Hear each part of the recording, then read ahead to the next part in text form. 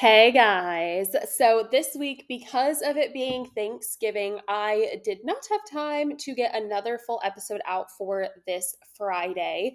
So there's no full podcast episode today, as you probably saw by the time of this little recording.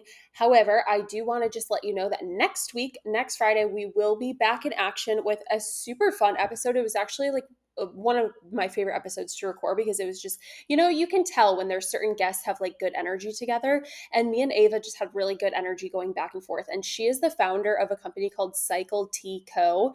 And we talk all about cycle syncing teas, like herbal teas around your cycle, your monthly cycle, and the different phases. So she has a tea that you can drink while you're on your period, a follicular tea, an ovulation tea, and a luteal phase tea to help with different things like high androgen. So maybe that means you're having like high anxiety during certain types of your cycle or like around ovulation.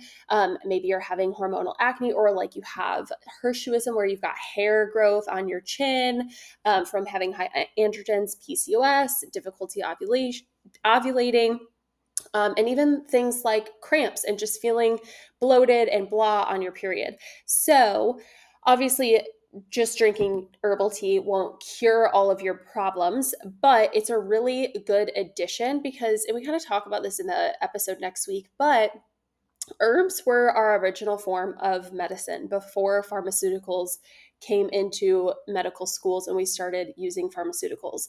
Herbs were our original medicine. And over the last 100 years, we've gotten so far away from herbs and we almost look at them as like woo woo and just like crazy. But that's where medicine originated from, was herbs and what herbs did for us. So it's really cool to see that she has created this entire like cycle syncing tea company that's based on herbal remedies to help you with throughout your cycle. So, like I said, it's not going to cure or treat any disease or anything like that, but it's a little additional thing that you can add to your day. It helps you to wind down at night. It helps you to kind of like set the tone. So, I hope you're excited, and I just wanted to put this little teaser out for next week's episode because it's going to be a really good one.